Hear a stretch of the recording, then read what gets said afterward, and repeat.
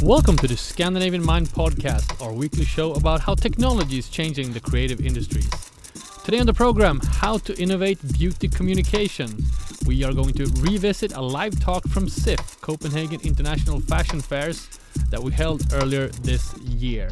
The need for change in the beauty industry exists on many levels for brands.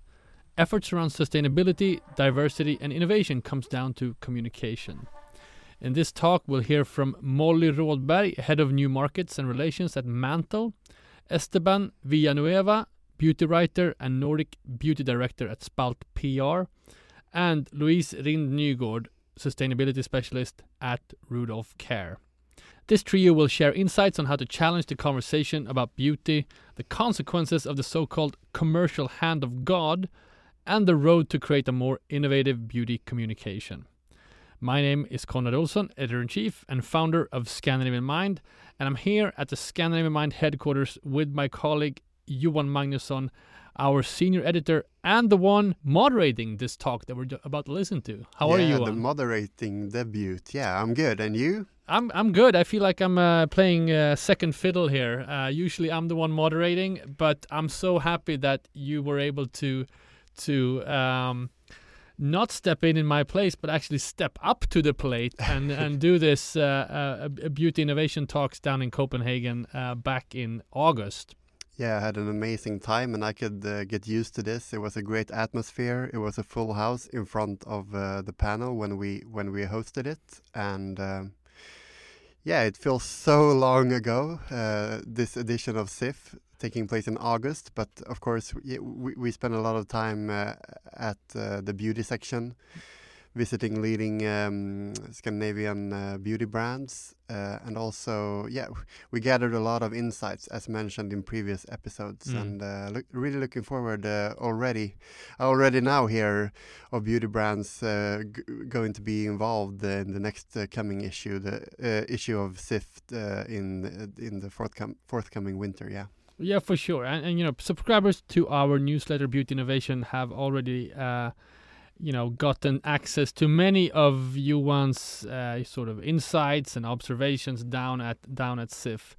How would you describe the temperature in the audience during the talk and also generally at the fair? I mean, we certainly see an increased interest in the topics that we talk about, new technologies, sustainability, and so forth. But what was it like hosting the event, and how would you describe the interest level?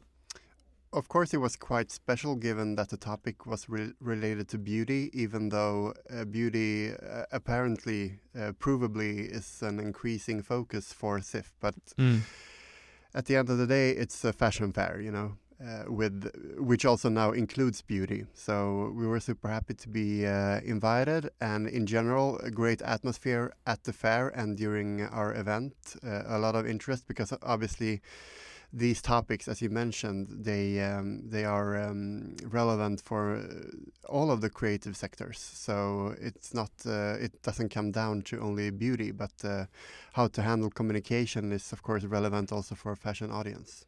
Right. Now, super excited of sharing this conversation from SIF. But before we go on, we are hosting our third Beauty Innovation Talks soon in Stockholm. Just realized I've been promoting the upcoming Stockholm event as our second Beauty Innovation Talks, but I did a Beauty Innovation Talks at SIF in January as well, so which also can be listened to in back in this feed. Super excited about first time we stepped down in Stockholm. We're going to be here at our headquarters at Grev Turegatan 30 in Stockholm. So subscribers to our Beauty Insights newsletter, Beauty Innovation, will get that invite. It's on October 25. We're going to share all the interesting speakers and topics that we're going to cover next week. We're going to go live with the program. So subscribe to Beauty Innovation. Visit scandinavianmind.com/beauty innovation. Johan, are you excited about the upcoming event? Yeah, definitely. I wonder if I'm going to be the moderator or you. No, I'm only kidding. We'll do a cage fight about that. But I know for sure that I'm going to grill you about insights. We're going to do a version of our State of Beauty Innovation trend report or insights like forecast that we do. That's going to be really exciting. Any teasers on that one? Any topics that we are going to talk about? In order to hear more about that, you need to come to the event or listen to forthcoming episodes of this podcast. Oh, fair enough. All right. So just enough to say that my weekly editor's letter observation also goes out every Tuesday. You can sign up to that by clicking on one of my columns at scandinavianmind.com. Of course, did a plug for that. So now, here is Johan's conversation with Molly Rådberg, Esteban Villanueva, and Louise Rind Nygård from SIF earlier this year. Enjoy.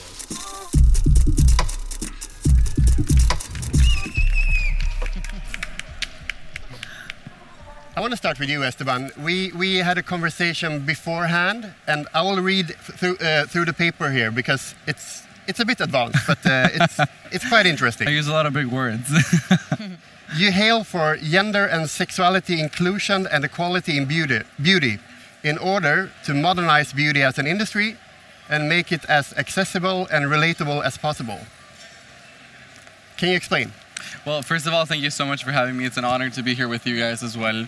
For me, and this is one of those things that if it's taken out of context, I can be cancelled, so please don't chop this up. When we talk about gender and sexuality inclusivity, we're talking about it from a communications perspective. This is what the end consumer is going to see. And when we talk about this, what we mean is the final message that we're portraying, the final campaigns that we're shooting, we are lacking communication that showcases the different spectrum of how much beauty can be attainable. We have communication that showcases beauty for the traditional consumer, and sometimes when we look especially at men's beauty, we find that when we look at these amazing drag queens, makeup artists that do amazing makeup on their people, do amazing makeup on themselves, but we're lacking seeing the normal guy that just wants to go to work in the morning looking fresh. We lack the normal father that just wants to brush his eyebrows because nobody ever told him he can trim them. Mm-hmm. Yes, there is a whole spectrum, and there's going to be people that look stunning with a lot of makeup on. There's going to be people that look stunning with no makeup on and just skincare. But we also need to communicate everything in between. And that, to me, is the inclusivity that we're lacking. It's not just the two ends of the spectrum. We need to showcase the whole range of the rainbow, if you want to call it that. Let's head over to you, Molly. You're representing Mantle here, and you've launched 2 or 3 years ago, depending on how you count. With COVID, yes. And ever since launching, when it comes to communication, you put a lot of focus on challenging it. And also going away from what you describe as fear-based communication. Mm-hmm. What can you share here? Lessons learned from it and how those years have been? No, in a short time frame, actually, we've experienced a lot of gratitude and appreciation towards the way that we're communicating to the world, to our community. And in such a short amount of time, we were able to create a quite engaged community, which for us makes such a difference as a young brand, to get that kind of feedback early on, to help us grow, to help us develop products as such. So it's been super positive. Also, like on the flip side, it's been challenging because if you look at our brand, like we play in a certain price point, so we are in that premium sector, and many of our competitors have a very different style and kind of traditional way of communicating. So in some markets, we're finding as we grow, the consumer isn't used to such a tone of voice, such difference in words. So it doesn't come without challenges, but what we're finding is we believe in exactly the path we're on, and the level of appreciation has been fantastic so far. I think we'll get back to the challenges because you both represent fast-growing brands, and it can be challenging. Louis, welcome. Thank you. For Rudolph, the founder, the Danish beauty princess. Quite a fascinating story, the founder story. What can you share? Yeah, so Rudolph Care was founded after the notion of participating in a Greenpeace study back in 2006, where our beauty princess was pregnant, and she's always lived a healthy lifestyle. She's always done a lot of sports and cared deeply for her body. And so she was feeling that she was going to crush this. It was a study about the chemicals in her bloodstream. And what they found is that she was the youngest participant, but had by far the most amount of endocrine disruptors, forever toxic chemicals, and other foreign chemicals in her body. And at the time, she was pregnant, and she was only recommended to breastfeed for 6 months due to the fact that that is one of the only ways to actually pass on some of the harmful substances in your blood onto your children.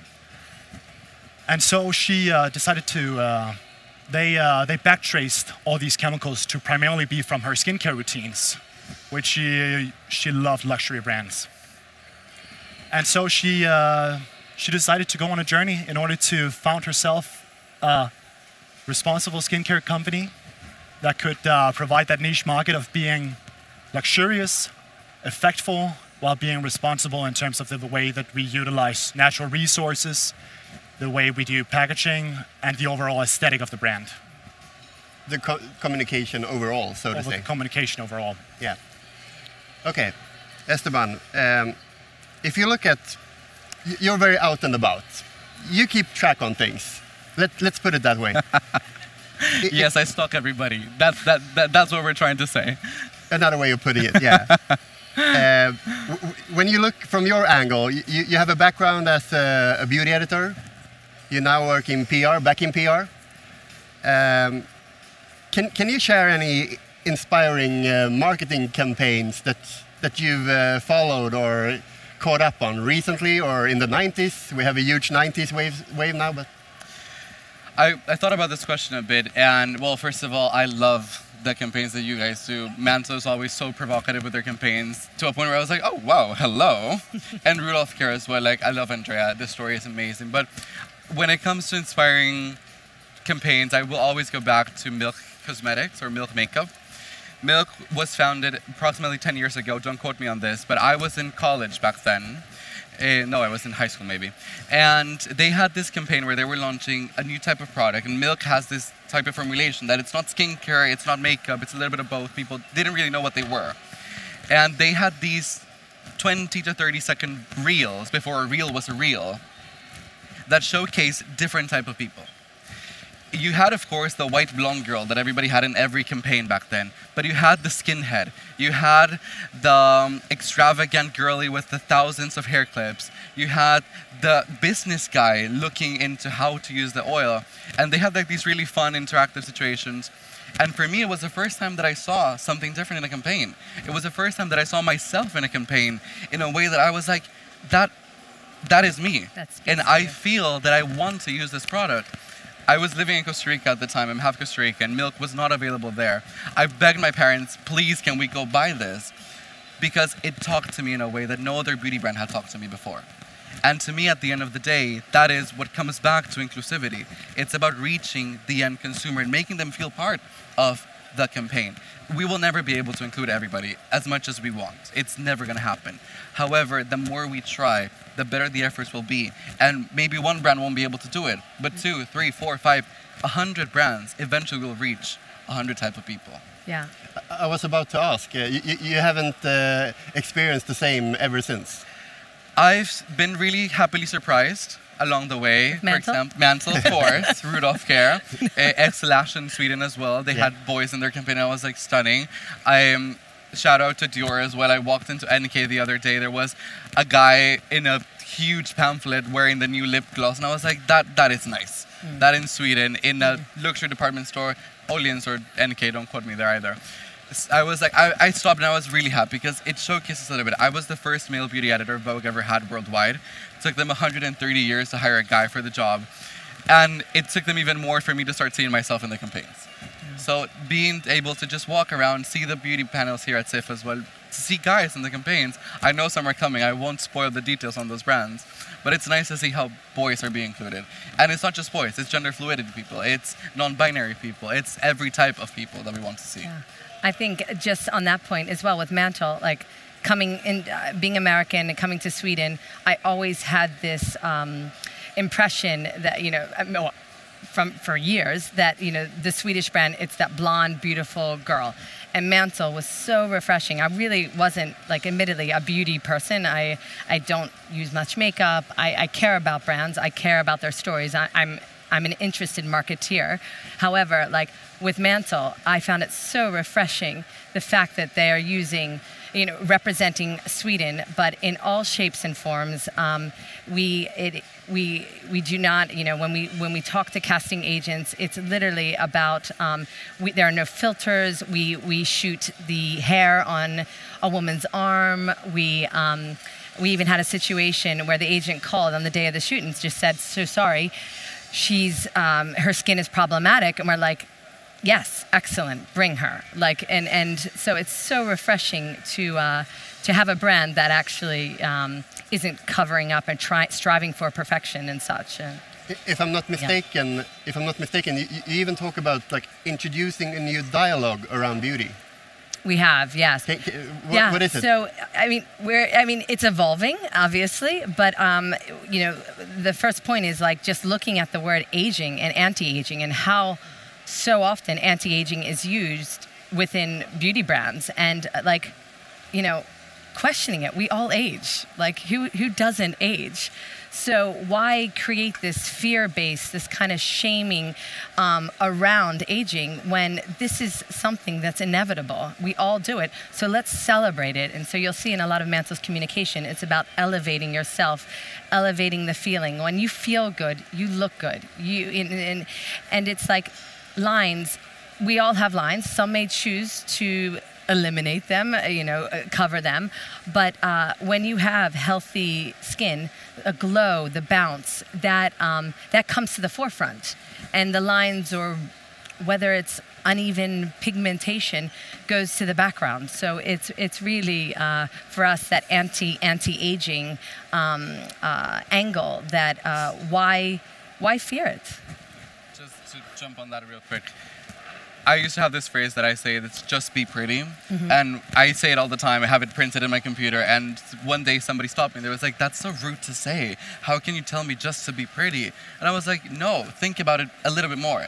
You decide to be pretty.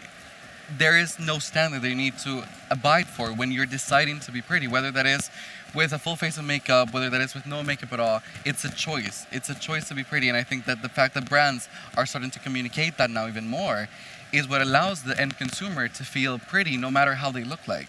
Because it's okay to have wrinkles, because it's okay to have pimples, as long as you feel pretty. And that is a choice that you take. Just be pretty. Awesome. I really like that. Yeah. I just feel like, it's fun that they're taking ownership of beauty as a word, as well as redefining it.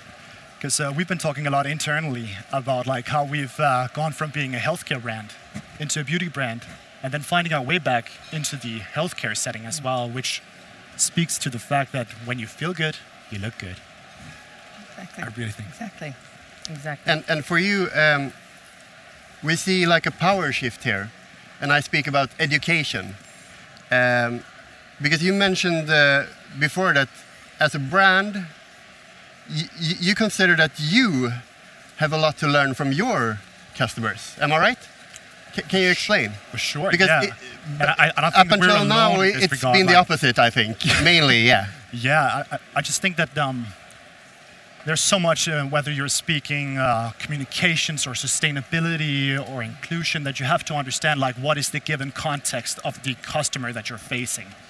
And so to believe that you can reach all of your customers by doing the same thing over and over again is pretty short-sighted. And so, the more that you can include your customers and voice their opinions and have them influence your own value, as well as how you communicate and stuff like that, the more resilient you become.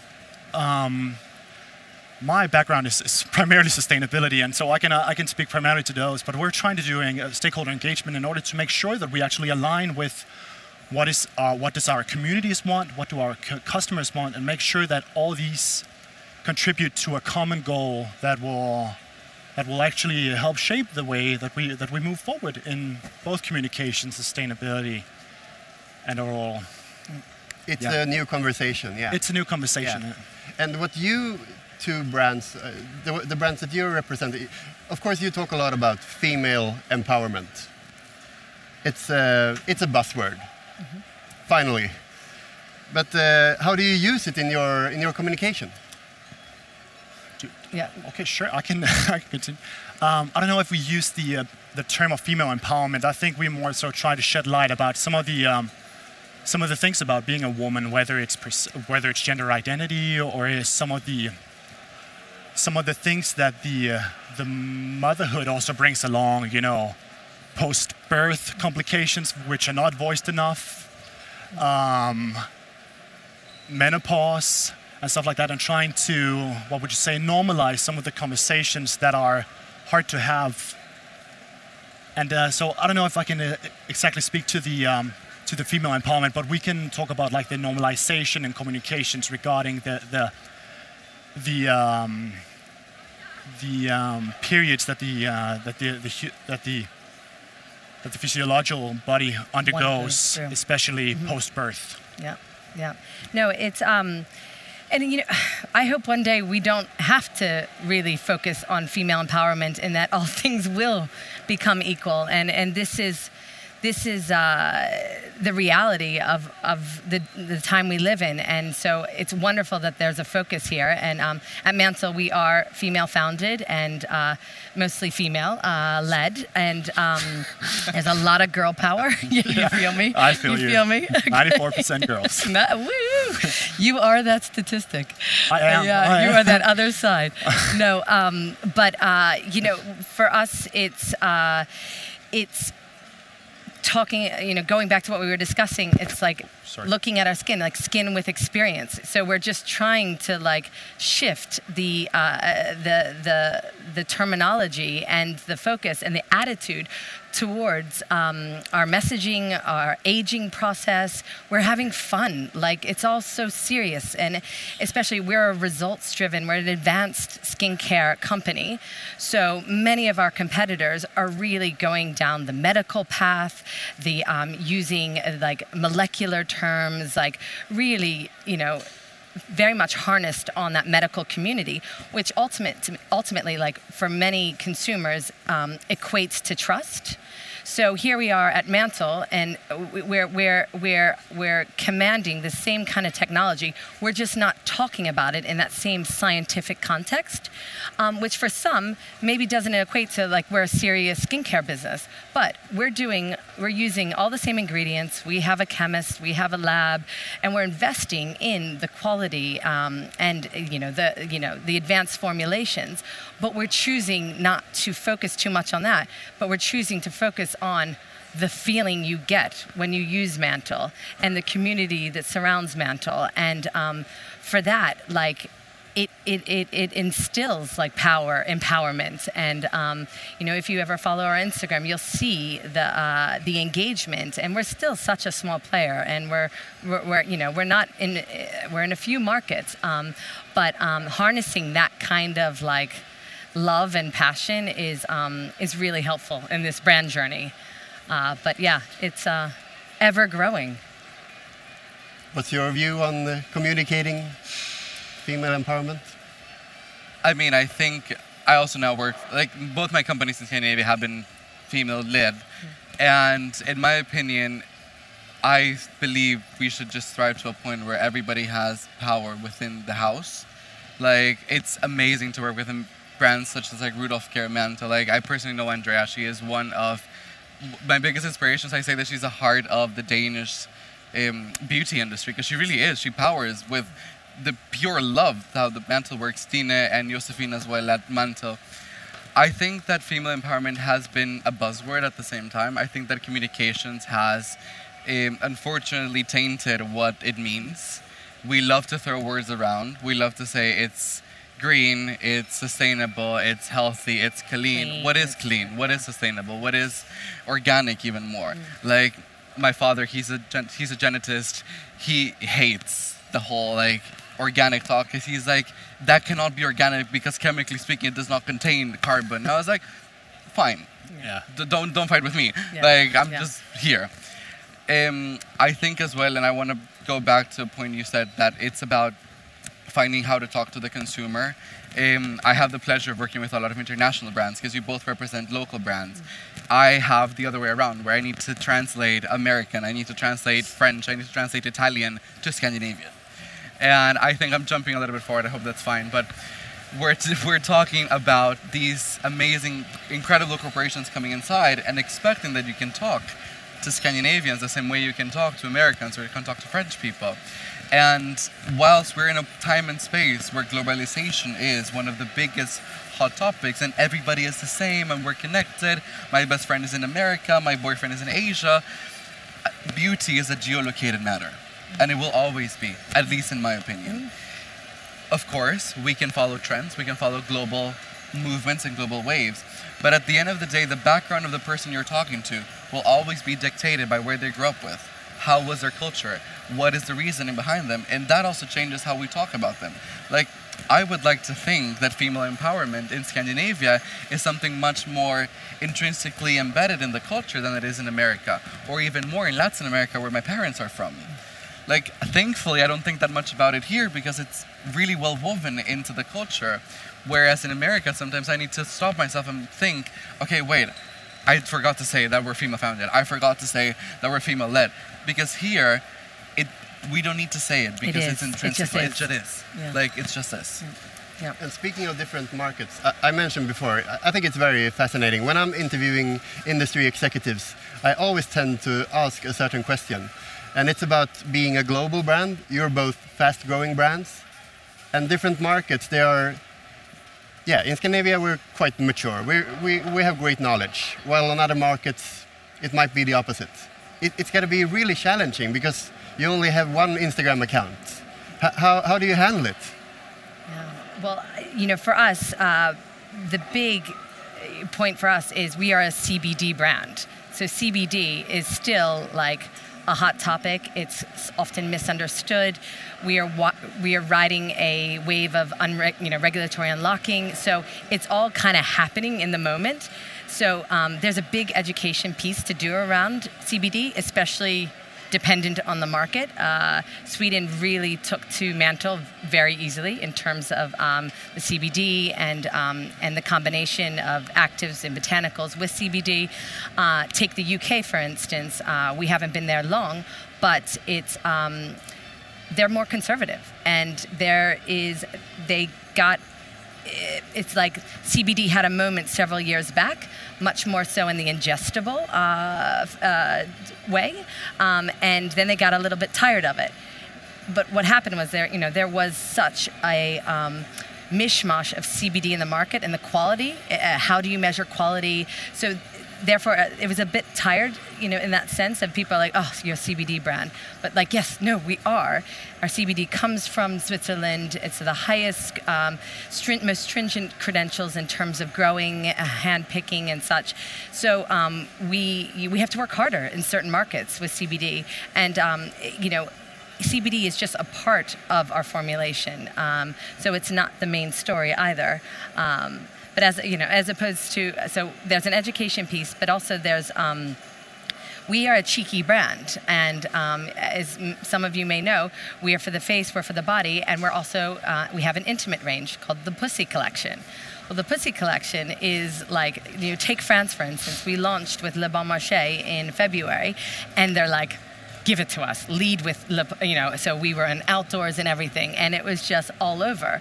You could never do that in the UK or other markets. And I mean, in fact, I had a breakfast event, and I was talking about the Pussy Collection to, this girl who's a great friend of mine, and she's like, oh, do you do a range for cats? It's like, no, we do not.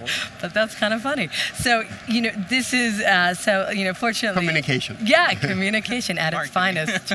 Marketing. But, so that is... And I think you said a really, really interesting word, fun. Like, fun is just such an important feature for your anything, just to mobilize people and actually make them feel and make it easy to make transitions. If you make it fun, then it's easy to do. In terms of like what we choose to communicate, whichever market we're facing, it's like our core story, like what is Rudolf Care in a nutshell, our core certifications, the Cosmos Organic, which relates to the ecosystem health and the naturalness of the products, more so than the content of carbon, hydrogen, and oxygen. And then the Nordic Swan Eco Label, which is very prominent here in the northern part of Europe, but once we transition and just look a little bit about beyond our borders, there's a real education piece to understanding what does that actually mean, and then you have to shift the focus from what is the active ingredients from your product, what are the formulation aspects, what do they actually do, and then transition into what does these certification actually mean for your product.